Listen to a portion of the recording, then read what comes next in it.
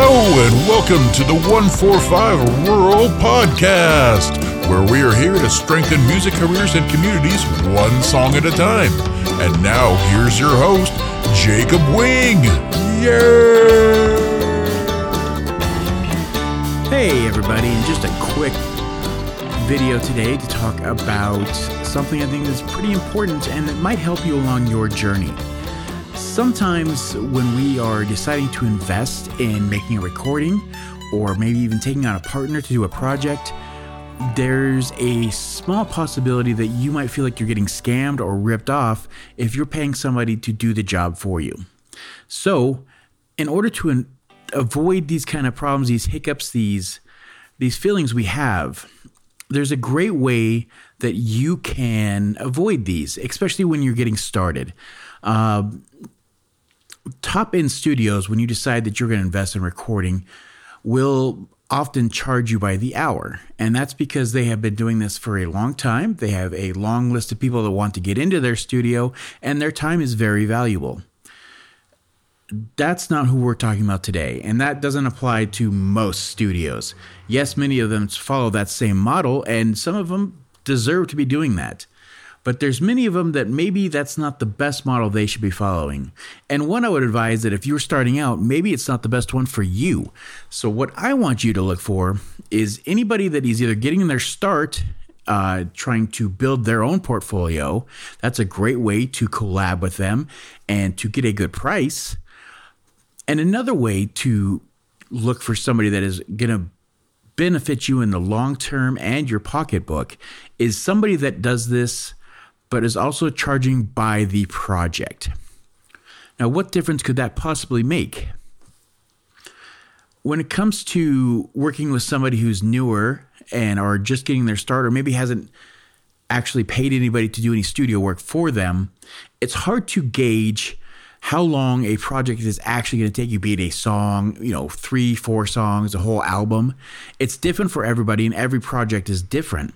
And if you aren't exactly sure of your routine and what steps you follow that make you achieve the end goal that you desire to get to, it's real easy to get stuck in the weeds and just keep spending day after day after day trying to get the right sound, get the right tone, get the overall atmosphere and feel of everything you want to do.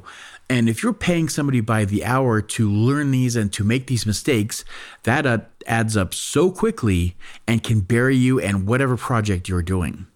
On the other hand, the vice to this versa is if you actually find somebody that will do it by the project and they give you an overall price for whatever you're doing. Say they will sit down and say, here's what you're doing. Say it's one song. I know it's going to take this many hours and I'm going to give you this much time for my mixing. I'm going to give you this much time for my mastering. Here's how many revisions you get.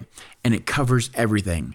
And the reason this is so beneficial, and it's one of the things that I've adopted in my own workflow, is that the end product winds up being better, I'd say about 70% of the time, give or take. But the reason this happens is that the business that you're investing your money into wants a good product out there and has taken the time to make sure that if they're taking you on as a client, they are doing it for a reason. They see potential to put something good out in the world and invest their time and their effort into, and they want to succeed just as much as you do. And that's where you wind up with a great end product because they want it to be as good as you do. They want you to be happy first and foremost. And they also want to put a good product out in the world because that's their calling card. That's their business card. That's how they attract new clients. That's how they build their business. And it's not that hourly businesses and those who charge hourly don't, but there's definitely, no matter how you break it down, less incentive for them to hurry up and get the project done, but also doing a great job because in the end, they're going to make more money. The longer it takes, the more money they make. The more things you have to fix or redo or revise, more edits means more mixing time. That means more hourly pay for them. More mastering mistakes means they have to go back and fix that. More revisions means more money for them. And it's not that they're coming at it from that angle, but that always winds up being the end result. And if somebody's coming to this with a project pricing, then that means that, they don't care. They just want it right. So if it takes 2 to 3 revisions, that's what they told you that they're going to give you, then they're going to make sure that those are used to their best ability, to whatever they need to do to make sure that's right. I know these seem like a small difference, but in the beginning, when you're starting out, or if you're just stepping into paying somebody to do this work for you, if you've been doing it by yourself, this can really make or break the bank for you. So I just really wanted to share this tidbit. I know it's something that a lot of people don't really consider, but it's something when you start pricing things out, just keep that in mind. If you found the right person and they charge by the hour and it's something that you can afford and you really have to have that for your next project, by all means, the right person is what makes all the difference.